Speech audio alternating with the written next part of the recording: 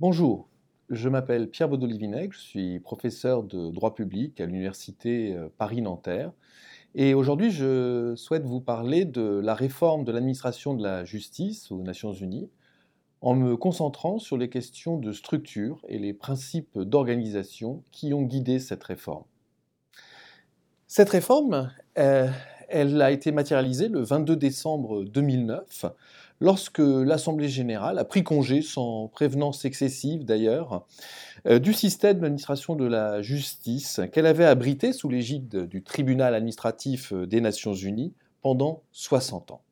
Le tribunal lui-même a cessé ses fonctions le 31 décembre 2009, en conclusion d'un mouvement de réforme ample et particulièrement vigoureux. Ainsi que l'a relevé une déléguée de la 6e commission, comme étonnée elle-même de l'efficacité de l'action engagée en l'occurrence par l'Assemblée, je la cite, « Rares sont les décisions adoptées par l'Assemblée générale qui ont produit des résultats aussi concrets en un laps de temps aussi court. » Il est vrai que le temps de la mutation aura été particulièrement bref. 2 années séparent la décision de principe prise par l'Assemblée générale dans la résolution 62/228 du 22 décembre 2007 d'instaurer un nouveau système d'administration de la justice et l'installation effective du tribunal du contentieux administratif des Nations Unies, le TCNU, et du tribunal d'appel des Nations Unies, le TANU, le 1er juillet 2009. Cette dynamique, elle est significative à plusieurs égards.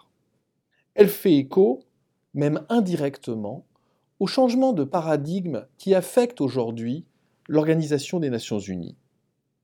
Le temps du comte Bernadotte, celui où l'organisation devait affirmer sa personnalité internationale pour pouvoir demander réparation des dommages, souvent tragiques, subis par les agents à son service, est révolu. Plus personne ne conteste aujourd'hui que l'ONU existe et qu'elle est importante.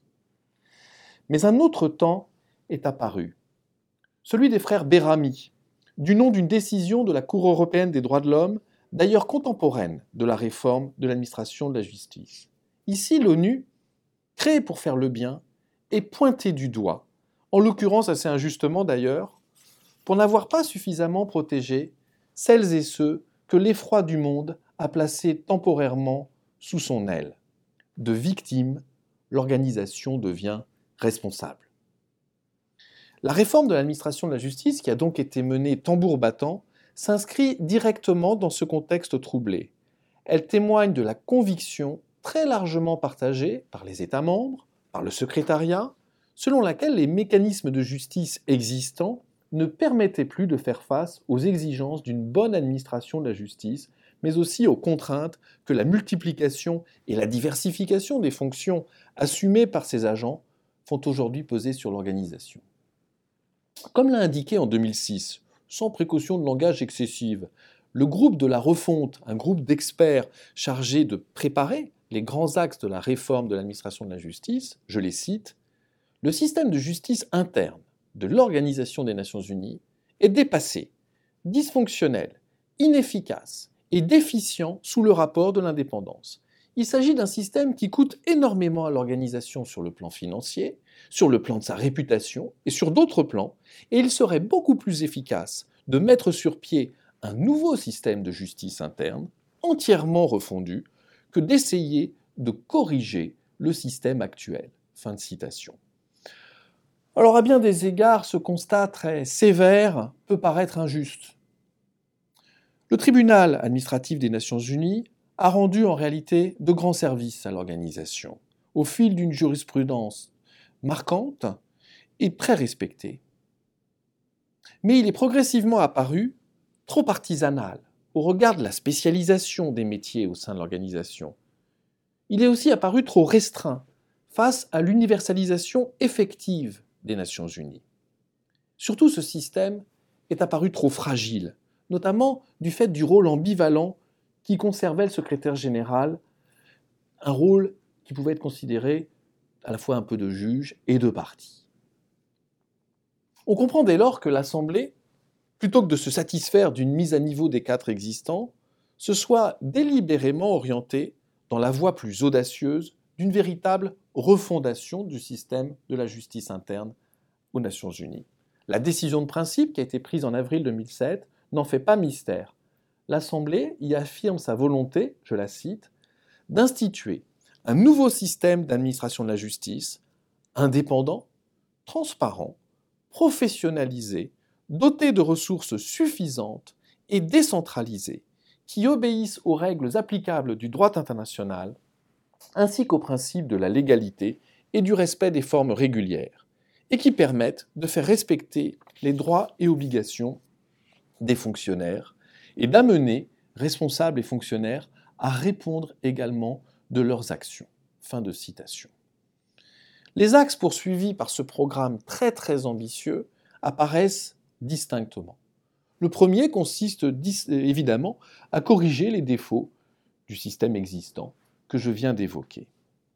Mais plus fondamentalement, il s'agit de donner enfin aux Nations Unies les moyens de pratiquer ce qu'elles prêchent, en subordonnant ces mécanismes internes aux principes fondamentaux d'une bonne administration de la justice, ainsi qu'aux prescrits de l'état de droit, tel qu'il est à présent largement promu par le système onusien. Le troisième objectif, enfin, s'inscrit plus directement dans la logique de la gouvernance contemporaine des organisations internationales.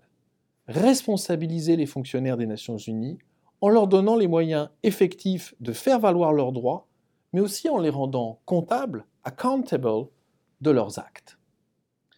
Les chefs d'État et de gouvernement réunis à New York lors du sommet mondial 2005 avaient d'ailleurs insisté sur la nécessité de disposer d'un secrétariat, je cite, efficient, efficace et responsable dans un environnement où règne la culture de la responsabilité, de la transparence et de l'intégrité. 10 ans après le lancement officiel de cette réforme, et alors qu'une évaluation intérimaire du système d'administration de la justice a été effectuée par un groupe d'experts indépendants en 2016, j'y reviendrai, il semble possible de porter un regard précis, et je l'espère objectif, sur les nouveaux mécanismes mis en place au sein des Nations Unies pour permettre aux agents de faire valoir leurs droits. Des progrès significatifs ont été accomplis, et c'est sur eux que je me concentrerai en premier. Toutefois, la réforme n'est pas achevée aujourd'hui, c'est une dynamique constante, et dans cette perspective, il n'est évidemment pas surprenant que des incertitudes, parfois importantes, subsistent, je les évoquerai dans un second temps. Alors, je commencerai par les progrès significatifs accomplis par cette réforme d'administration de la justice, et si l'on veut mesurer ces progrès, la première approche que l'on peut tenir est une approche quantitative. Les deux nouveaux tribunaux, créés donc en 2009, ont fait preuve d'un activisme remarquable dès leur mise en place effective. Pour son premier semestre d'intervention, du 1er juillet 2009 au 31 décembre de la même année, le tribunal du contentieux administratif a rendu, sur l'ensemble de ses 3 sites, à Genève, à Nairobi, à New York, 97 jugements en 6 mois. En 2010, il avait encore accéléré ce rythme avec 218 décisions. Quant au tribunal d'appel, il a rendu 100 arrêts exactement au cours des 3 sessions qu'il a tenues lors de sa première année d'existence en 2010. Comparé à l'activité assez soutenue du tribunal administratif des Nations Unies, lors de sa dernière année d'activité, avec 66 jugements, ces chiffres témoignent des effets dynamiques que très rapidement la décentralisation et la hiérarchisation des nouveaux mécanismes formels a produit. Ce dynamisme quantitatif, il ne s'est pas démenti depuis lors. En 2016, le tribunal du contentieux des Nations Unies a rendu 221 jugements et le TANU 101 arrêts. Mais bien évidemment, cette approche quantitative, qui n'est pas inintéressante en soi, parce qu'elle témoigne de l'attractivité du système, ne dit rien de l'accomplissement des objectifs qui étaient réellement poursuivis par la réforme. De ce point de vue, il faut voir que les progrès les plus indéniables et les plus importants qui ont été accomplis tiennent d'une part à la crédibilité restaurée du système et aussi à sa professionnalisation, ce qui n'est pas du tout négligeable. J'examinerai ces deux points, la crédibilité d'abord, la professionnalisation ensuite. Alors sur la crédibilité, je crois qu'il y a deux aspects, je raisonne de manière très binaire aujourd'hui, il y a deux aspects qui évidemment frappent immédiatement l'observateur de cette réforme. Le premier, c'est la création d'un véritable double degré de juridiction. Quand elle a décidé en 2007 de refondre le système d'administration de la justice, l'Assemblée générale a avant tout mis l'accent sur la procédure informelle, dont la revitalisation devait permettre de faire l'économie de contentieux inutiles. Suivant les recommandations qui lui avaient été faites, elle a décidé d'établir un bureau de l'ombudsman unique, disposant de plusieurs antennes décentralisées et comportant une activité très importante de médiation. L'intervention de ce mécanisme visait évidemment à soulager les mécanismes formels de règlement des litiges. Toutefois, quant à cet aspect formel, d'emblée, l'Assemblée a pris plusieurs décisions de principe qui devaient véritablement refonder le système. La plus significative tient bien sûr à la confirmation de la création d'un double degré de juridiction qui succédait au tribunal administratif des Nations Unies, avec un tribunal du contentieux administratif des Nations Unies chargé en première instance de remplacer les organes consultatifs du système, les commissions paritaires de recours, les comités paritaires de discipline, et puis un tribunal d'appel des Nations Unies pouvant trancher en dernière instance quant au fond et aux réparations appropriées. Le tribunal du contentieux, composé de 3 juges à temps complet et de 2 juges à mi-temps, tel qu'il était considéré au départ, dispose d'un greffe décentralisé à Genève, à Nairobi, à New York. Tandis que le greffe du tribunal d'appel devait être établi à New York. L'Assemblée a également décidé qu'elle procéderait elle-même à la désignation des juges du système, élus sur la recommandation d'un conseil de justice interne, sur lequel je reviendrai tout à l'heure, pour un mandat non renouvelable de 7 ans. Quelques remarques très rapides sur l'organisation et le fonctionnement de ces deux juridictions. Telles que cette organisation et ce fonctionnement ont d'ailleurs été déterminés par les règlements de procédure adoptés par les deux tribunaux pour donner, je dirais, un peu de lien à des statuts, eux adoptés par l'Assemblée générale des Nations Unies, des statuts qui restent à certains égards assez lapidaires. Comme vous le verrez, ces règlements de procédure privilégient l'efficacité du système. Je ne donne que des exemples très rapides. Le premier d'entre eux, c'est la formation de jugement. Pour ce qui concerne le TCNU, la formation de jugement, qui est très clairement privilégiée, est celle du juge unique. Pour le TANU, le principe du traitement d'une affaire repose sur la convocation d'un collège de 3 juges. Par ailleurs, ces règlements de procédure prévoient que les audiences soient facultatives devant le TCNU, mais devraient normalement avoir lieu dans le cas de recours contre des mesures disciplinaires. Quant à l'appel, eh bien, il appartient au juge de décider si la formulation d'observation orale est, je cite, nécessaire au déroulement rapide et équitable de l'instance. Je précise que, sur ce point, le groupe chargé d'une évaluation intérimaire, dont j'ai parlé tout à l'heure, évaluation intervenue en 2016, a recommandé que le tribunal du contentieux établisse des critères précis pour apprécier l'opportunité de tenir des audiences, et il a demandé au tribunal d'appel de tenir plus souvent des audiences. Celles-ci sont en réalité relativement rares.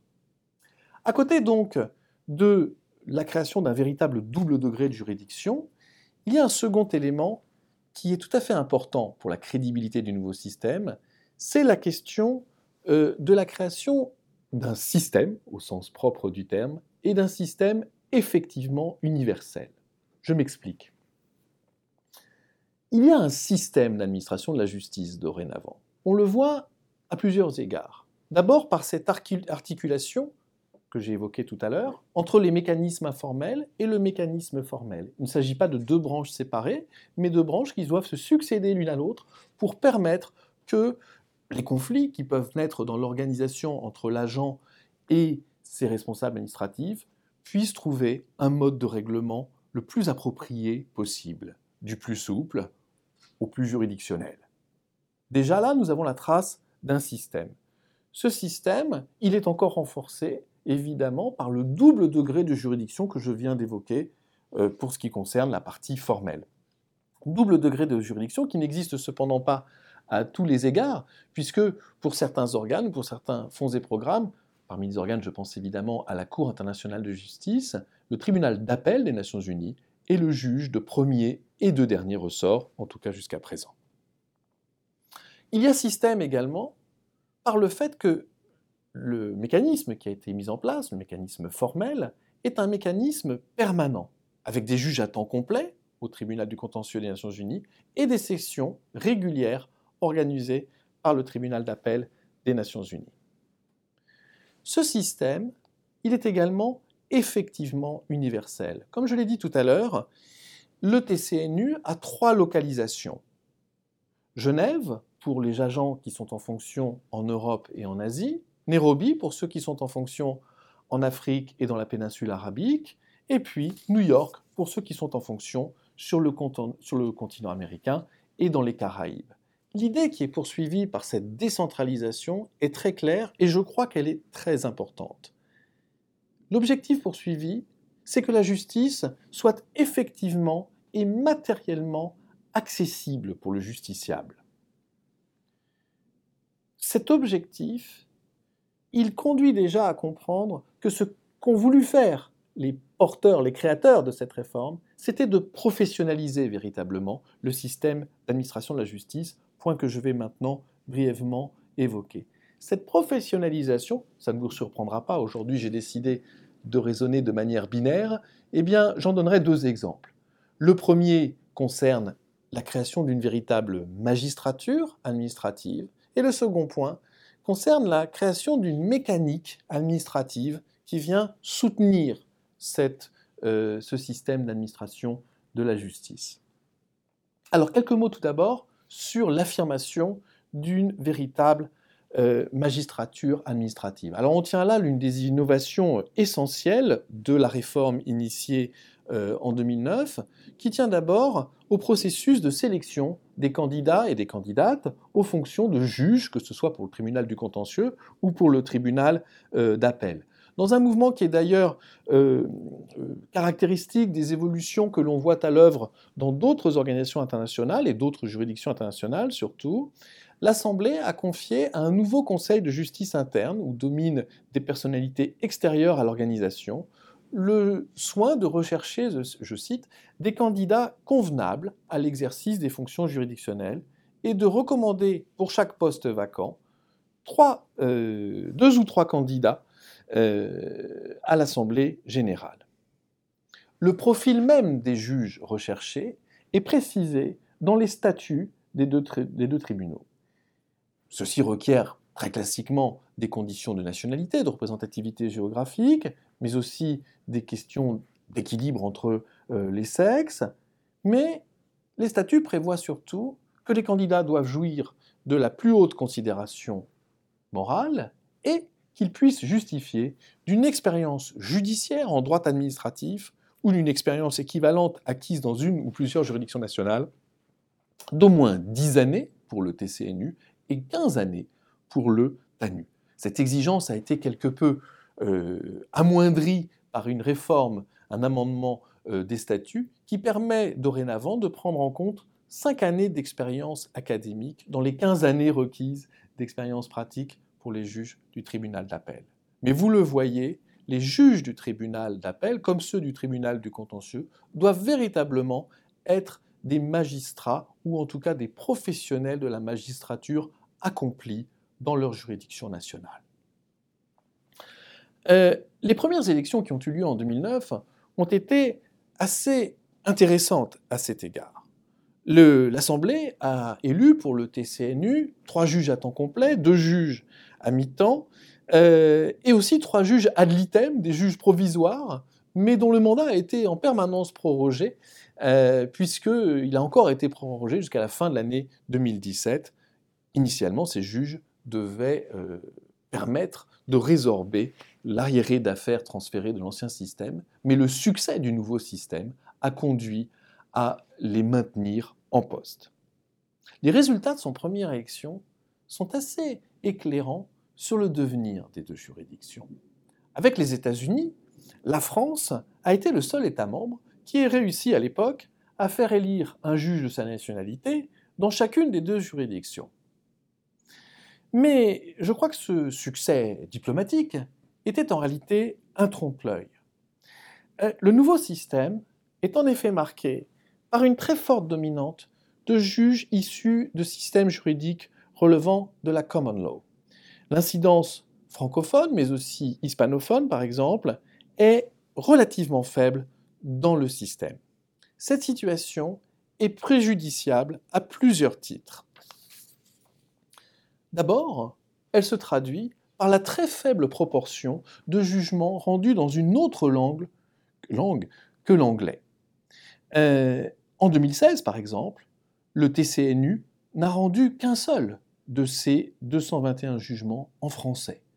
Le TANU a fait légèrement mieux en rendant 4 de ses 101 arrêts en français, un en chinois et un en arabe.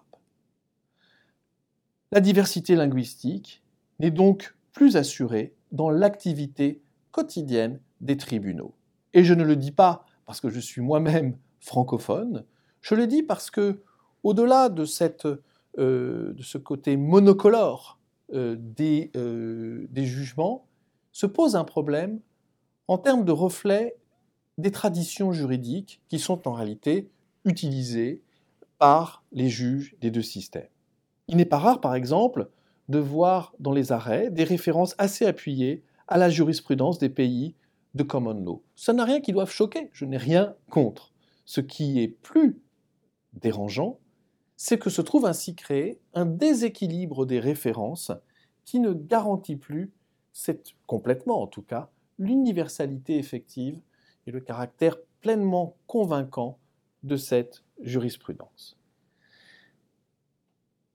Ce défaut ayant été souligné, il faut tout de même reconnaître que les fonctions juridictionnelles ont beaucoup attiré des candidats. On retrouve ici cette attractivité du nouveau système que j'évoquais tout à l'heure. Pour ne vous en donner qu'un seul exemple, lors de la dernière campagne d'élection, en 2015, le Conseil de justice interne avait recommandé 14 candidatures sur les 182 qu'il avait reçues. Au 7 avril 2017, aujourd'hui, la composition des juridictions s'établit de la manière suivante. Au TANU, 4 des 7 juges sont des femmes, dont la présidente, Mme Déborah Thomas-Félix, de Trinidad et Tobago. Les autres juges sont de nationalité allemande, américaine, brésilienne, grecque, samoane et sud-africaine. Au TCNU siègent 5 femmes et 3 hommes. Ils viennent d'Australie, du Botswana, des États-Unis, du Nigeria, de Pologne, du Portugal, du Royaume-Uni et de Roumanie. Ce système a donc considérablement conduit à professionnaliser la magistrature administrative au sein des Nations Unies. C'est un système qui a quelques imperfections. Celles-ci ont été soulignées par ce groupe d'évaluation que j'évoquais tout à l'heure, qui a notamment demandé que les postes des juges ad litem, les juges transitoires, soient transformés en postes de juges à temps plein. Avec ce processus de désignation amélioré, on trouve aussi des améliorations qui sont arrivées d'ailleurs plus tardivement, pas en 2009, du statut des juges. Je n'en citerai qu'une pour l'instant, qui concerne leurs immunités. Ce régime immunitaire n'avait pas été prévu en 2009 et il variait, aussi curieux que cela puisse paraître, entre les juges du TCNU et ceux du tribunal d'appel, les juges du TCNU ayant d'ailleurs un régime immunitaire sans doute plus favorable que celui des juges du tribunal d'appel, dont le régime immunitaire était aligné sur celui des experts en mission. Finalement, l'Assemblée générale a réformé ce système et désormais l'ensemble des juges bénéficient du système prévu par la section 18 de la Convention de 1946 sur les privilèges et immunités des Nations Unies, qui est un régime tout à fait favorable. Dernière remarque sur ce point quant au statut des juges, et qui finalement vient compléter ce statut, a été adoptée également par l'Assemblée générale une procédure spécifique de recours contre les juges. Alors l'Assemblée avait imaginé une procédure très complexe, coûteuse, très difficile à mettre en place, et puis finalement la raison a prévalu. Et c'est un système que l'on retrouve dans d'autres juridictions internationales qui a été mis en place. Toute allégation de faute professionnelle commise par un juge doit être adressée au président du tribunal concerné. Si après un examen préliminaire, eh bien, la plainte paraît justifiée, les membres du tribunal statuent à l'unanimité, sauf le juge concerné bien sûr, et peuvent demander à l'Assemblée générale la révocation de l'intéressé ou confier au président du tribunal le soin de prendre des sanctions appropriées.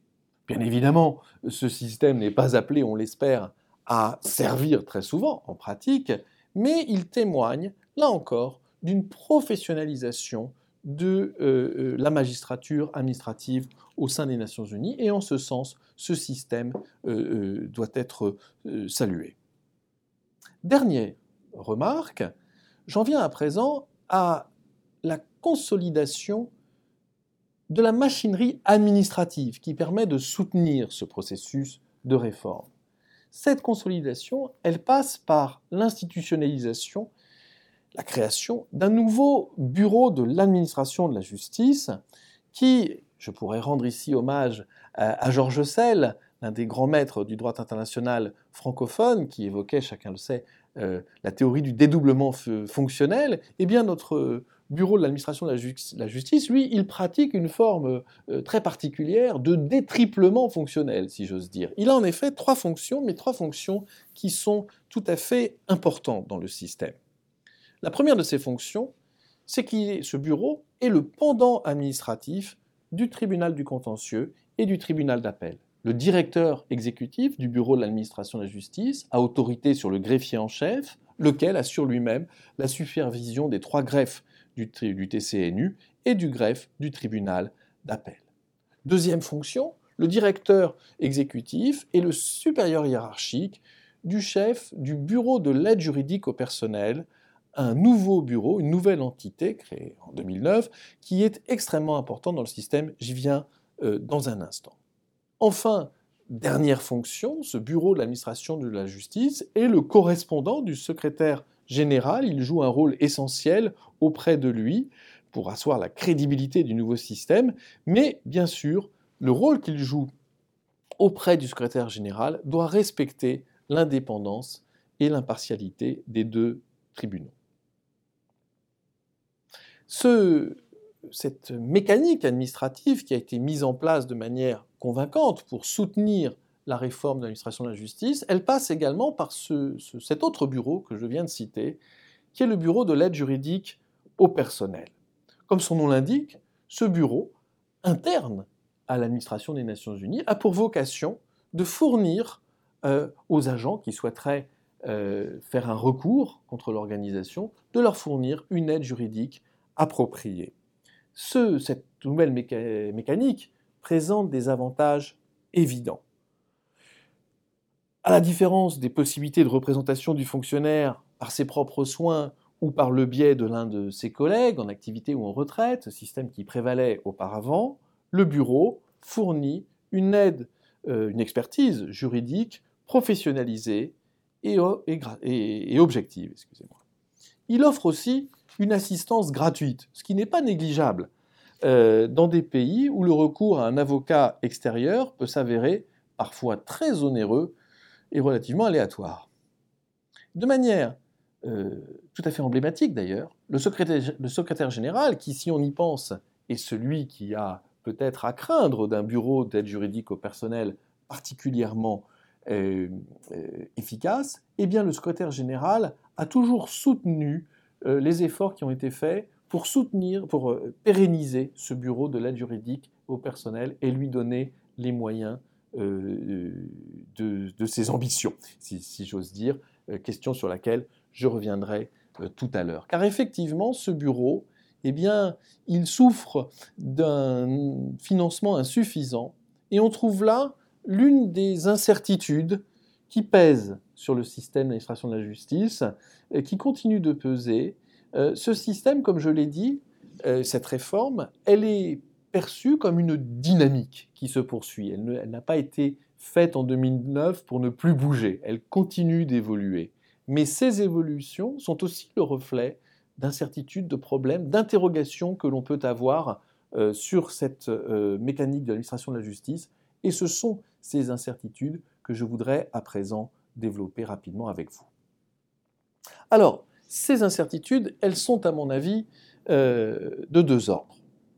Le système qui est devant nous, c'est un système qui à certains égards reste incomplet.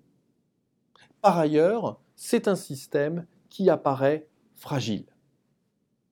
Alors, pour ce qui concerne l'incomplétude du système, elle apparaît particulièrement sur la question extrêmement sensible de l'étendue de la compétence rationnée, personnée du système. Pour le dire plus simplement, qui peut saisir les juridictions onusiennes, le TCNU et le TANU? Au moment où elle a créé les deux tribunaux, en 2009, l'Assemblée générale avait décidé de renvoyer à plus tard l'évaluation de la portée individuelle du nouveau système et plus particulièrement l'identification des voies de recours les plus appropriées pour les non-fonctionnaires. Dans l'organisation, effectivement, il faut distinguer ceux qui sont des fonctionnaires et ceux qui, toutes catégories confondues, travaillent, agissent pour le compte de l'organisation sans être nécessairement des agents au sens strict du terme ou des fonctionnaires. Selon les derniers chiffres disponibles, juin 2015, fournis par le secrétaire général, les fonctionnaires dans l'organisation sont au nombre de 41 081, toutes catégories et localisations confondues. Les statistiques que l'on peut avoir sur les non-fonctionnaires qui agissent pour l'organisation sont plus anciennes et plus confuses, car on parle là de catégories très disparates. On parle des vacataires, des consultants, on parle aussi des stagiaires ou des volontaires des Nations Unies. Vous voyez, un ensemble de catégories très très large. Selon des chiffres fournis par le secrétaire général, mais qui encore une fois datent de 2010, ils sont un petit peu vieux, donc il faut les prendre avec quelques pincettes, les non-fonctionnaires chargés d'appuyer les activités des Nations Unies partout dans le monde seraient, je cite le secrétaire général, au nombre de 45 000. La conclusion d'ailleurs du secrétaire général est radicale, on peut le comprendre, je le cite de nouveau. L'inclusion des non-fonctionnaires dans les catégories relevant de la compétence du tribunal du contentieux reviendrait à doubler pratiquement le nombre total d'usagers du système formel de justice. Ici, nous faisons face à un dilemme.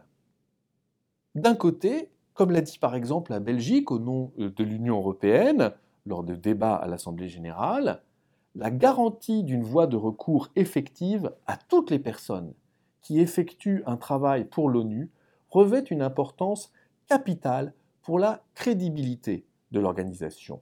Des voies de recours effectives doivent exister pour toutes les catégories de personnel de l'ONU. Je crois que nous pouvons tous souscrire à ce principe, celui d'une voie de recours effective pour toutes les personnes qui agissent pour l'organisation et notamment pour les plus vulnérables statutairement d'entre elles. Mais d'un autre côté, c'est l'autre branche du dilemme, quelle voie de recours offrir à ces personnes? L'Assemblée elle-même a exploré plusieurs possibilités, des formules d'arbitrage accéléré ad hoc, la création d'un nouvel organe permanent, ou alors le renvoi aux juridictions du système d'administration de la justice selon une procédure simplifiée, ou tout simplement le renvoi comme tout autre fonctionnaire, la possibilité, comme tout autre fonctionnaire, de saisir le TCNU ou le TANU.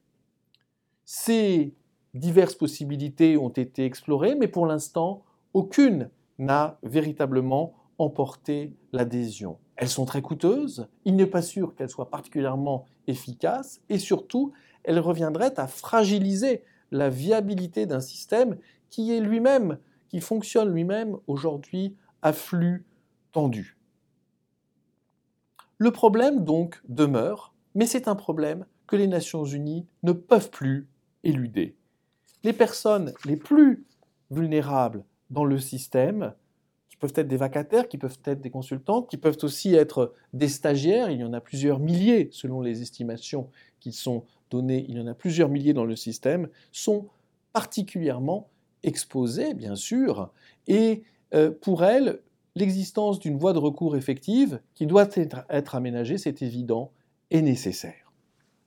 D'ailleurs, le groupe d'évaluation, en 2016, a recommandé, je cite, que l'organisation devait ménager des voies de recours utiles à quiconque est lié aux Nations Unies par un emploi ou toute autre relation contractuelle, en ouvrant les portes du système de justice interne à tous les membres de son personnel. Il n'y a qu'à espérer que cette vision généreuse, mais aussi nécessaire, finira par prévaloir. Le deuxième signe, il y en a d'autres, j'ai choisi les principaux. Le deuxième signe d'une incomplétude du système d'administration de la justice concerne la question tout aussi cruciale de la responsabilisation des fonctionnaires. Dans la résolution qu'elle consacre chaque année à l'administration de la justice, l'Assemblée générale emploie dorénavant un ton très ferme pour rappeler que l'un des objectifs initiaux de la réforme de 2009, que j'ai cité tout à l'heure, consistait à développer une culture de responsabilité effective au sein même de l'organisation. Dans sa résolution, l'Assemblée générale prie en effet le secrétaire général, je le cite, de faire répondre de leurs actes les responsables hiérarchiques dont les décisions ont été jugées constitutives d'une faute lourde au sens des dispositions applicables du statut et du règlement du personnel de l'Organisation des Nations Unies, ont donné lieu à un contentieux et ont entraîné un préjudice financier. Cette formule peut paraître tout à fait impressionnante. En réalité, elle relève surtout de l'incantation. Comme le secrétaire général l'a expliqué, un fonctionnaire ne peut être tenu financièrement responsable des préjudices subis par l'organisation que si une faute est établie à sa charge.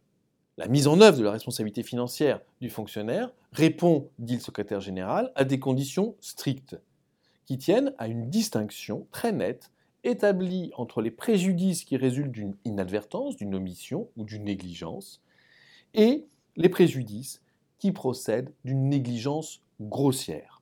Dans le premier cas de figure, l'omission, la négligence, des mesures de contrôle hiérarchique sont prises pour remédier au manquement. Dans le second cas de figure, la négligence grossière, il s'agit, je cite toujours le secrétaire général, d'une faute très lourde, caractérisée par le défaut manifeste et délibéré ou irréfléchi d'agir en personne normalement prudente et avisée. Mais le secrétaire général l'indique lui-même, à ce jour, aucune faute de ce type n'a encore été constatée. De nouveau ici, nous nous trouvons face à un dilemme.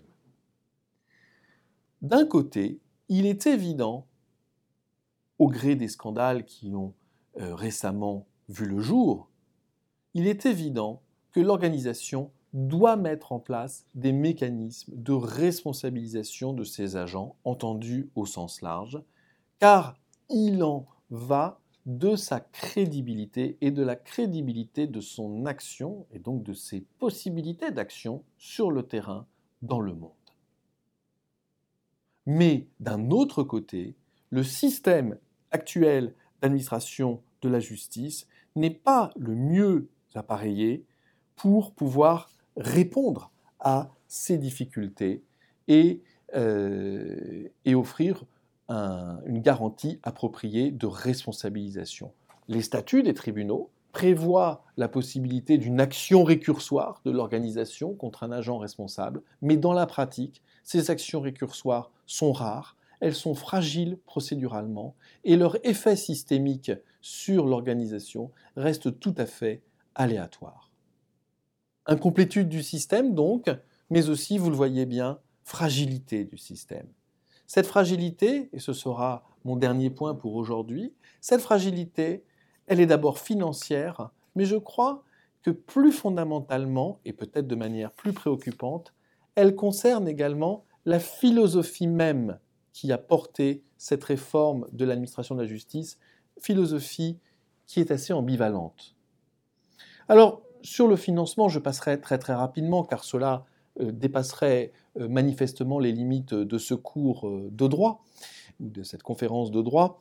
Ces difficultés financières, elles transparaissent dans l'ensemble des mécanismes d'administration de la justice. Je n'en donnerai qu'un exemple. Les greffes des tribunaux sont manifestement sous-dotés en effectifs et en moyens d'ailleurs matériels. Cela laisse considérablement à désirer et cela fragilise quotidiennement l'activité de ces tribunaux. De manière plus emblématique encore, le financement du bureau d'aide juridique au personnel n'est toujours pas solidement assuré à ce jour. À la fin de l'année 2013, l'Assemblée générale avait lancé à titre expérimental un test de financement du bureau de l'aide juridique au personnel sur la base de cotisations volontaires des agents, qui correspondaient à 0,05% de leur traitement de base nette mensuelle. Cette expérimentation perdure encore à ce jour. Elle a été prolongée jusqu'à la fin de l'année 2017, mais ses résultats sont mitigés. Dans certains fonds et programmes ou dans certains secteurs du secrétariat, les agents cotisent volontairement de manière assez massive à ce système. Dans d'autres secteurs, leur cotisation reste très faible. Il n'y a pas à juger ce mécanisme. Il faut le comprendre. Il semble que pour beaucoup d'agents, disposer d'un bureau de l'aide juridique au personnel, c'est déjà une manière de nourrir ce droit au recours effectif qu'ils invoquent. Dans son évaluation de 2016, le groupe d'experts indépendants a d'ailleurs recommandé à l'ONU de financer elle-même les services de base du bureau de l'aide juridique au personnel sur son propre budget. Encore, a-t-elle ajouté, encore qu'il faille trouver à ce bureau des moyens financiers d'appoint. Mais au-delà de ces questions financières qui, vous l'avez compris, touchent et affectent beaucoup plus généralement l'organisation que pour la simple question de l'administration de la justice, la vraie difficulté qui se pose aujourd'hui tient à la philosophie, à la vision du système. Je vais vous en donner un exemple un peu anecdotique. Chaque année, donc, l'Assemblée générale adopte une résolution sur l'administration de la justice. Cette résolution, elle est adoptée sur la base d'un rapport de l'une de ses commissions. Tout cela est très classique. Ce qui est plus intéressant, c'est de voir que la commission qui a la main sur le projet de la résolution, ce n'est pas la 6e commission, la commission chargée des questions juridiques. Elle a le point de l'administration de la justice à son ordre du jour et elle examine les aspects juridiques de cette réforme chaque année. Mais la commission, sur la base de laquelle le rapport et la résolution est adoptée par l'Assemblée générale, c'est la 5e commission, la commission des questions administratives et budgétaires. Au-delà de cette anecdote, que l'Assemblée rappelle d'ailleurs de manière un petit peu curieuse dans ses résolutions, c'est sa cuisine interne, mais elle l'a fait connaître, au-delà de cette anecdote, on mesure qu'il y a une tension dans cette réforme. Une tension entre, d'une part, les impératifs de la justice, ceux qui concernent le droit à un recours effectif, que j'ai déjà abondamment évoqué, je crois, et les impératifs d'une réforme des ressources humaines de l'organisation pour rendre ces ressources humaines peut-être plus efficaces, mais surtout plus économiquement rentables. Derrière la réforme de l'administration de la justice, il y a donc des préoccupations qui peuvent paraître économiques. Cela n'a rien qui soit choquant véritablement, mais ce qui est plus ennuyeux, c'est que ces préoccupations finissent par dominer la considération d'impératifs proprement judiciaires. D'ailleurs, lorsque l'Assemblée générale a procédé à des amendements des statuts des tribunaux, cela a souvent été pour réduire la capacité ou les pouvoirs juridictionnels de ces tribunaux. Je n'en donnerai qu'un seul exemple dans le temps qui m'est imparti, qui concerne le caractère suspensif de l'appel. L'article 7, paragraphe 5 du statut du tribunal d'appel prévoyait tout simplement, dans sa version initiale, l'appel est suspensif. Le secrétariat avait développé une interprétation inclusive de cette disposition en considérant qu'elle permettait donc l'appel non seulement des jugements du TCNU, mais aussi des décisions interlocutoires, des ordonnances du TCNU. Le tribunal d'appel, lui, avait développé une vision plus restrictive, limitée au jugement, afin de garantir la célérité et l'intégrité du processus judiciaire. Sans grande surprise, mais au prix vraiment d'une conception quelque peu étriquée du double degré de juridiction qu'elle avait pourtant mis en place en 2009, l'Assemblée a tranché la divergence en faveur du secrétariat.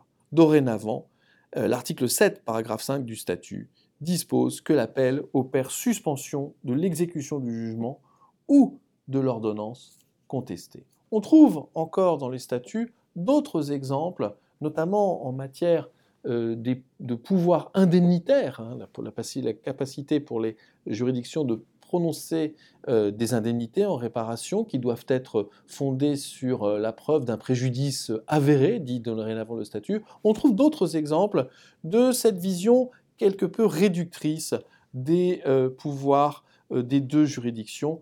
Et cela montre encore une fois que les considérations économiques, administratives, semblent parfois l'emporter sur la définition et la poursuite d'une véritable politique juridique de l'organisation.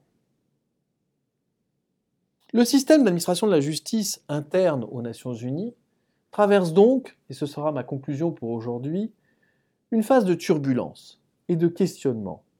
Celle-ci a d'ailleurs été formalisée, exprimée par la mise en place de ce groupe d'évaluation intérimaire, quelques années seulement après la mise en œuvre de la réforme, un groupe d'évaluation qui a produit un certain nombre de recommandations, qui toutes ne seront pas suivies bien évidemment, mais qui touchent au cœur du système. Pour autant, je crois qu'il ne faut pas mésestimer les apports déjà considérables de la réforme qui a été entreprise en 2009. Là où dominait la logique assez artisanale d'un droit administratif international, si vous voulez, simple excroissance annexe de l'activité de l'organisation, émerge à présent un véritable droit international administratif, branche à part entière du système juridique des Nations Unies, qui contribuera assurément, à mon point de vue, dans les années à venir encore, à renforcer la confiance sans laquelle l'organisation ne pourrait remplir la mission impérieuse qui lui a été confiée. Bien évidemment, il faut aussi, et surtout, juger le nouveau système à la lumière non pas de son organisation et de ses structures, mais de son fonctionnement, de l'efficacité de sa procédure et de la qualité de sa jurisprudence, notamment dans son apport au droit international général. Ce sera l'objet d'un autre cours. Pour le moment, je vous remercie de votre attention.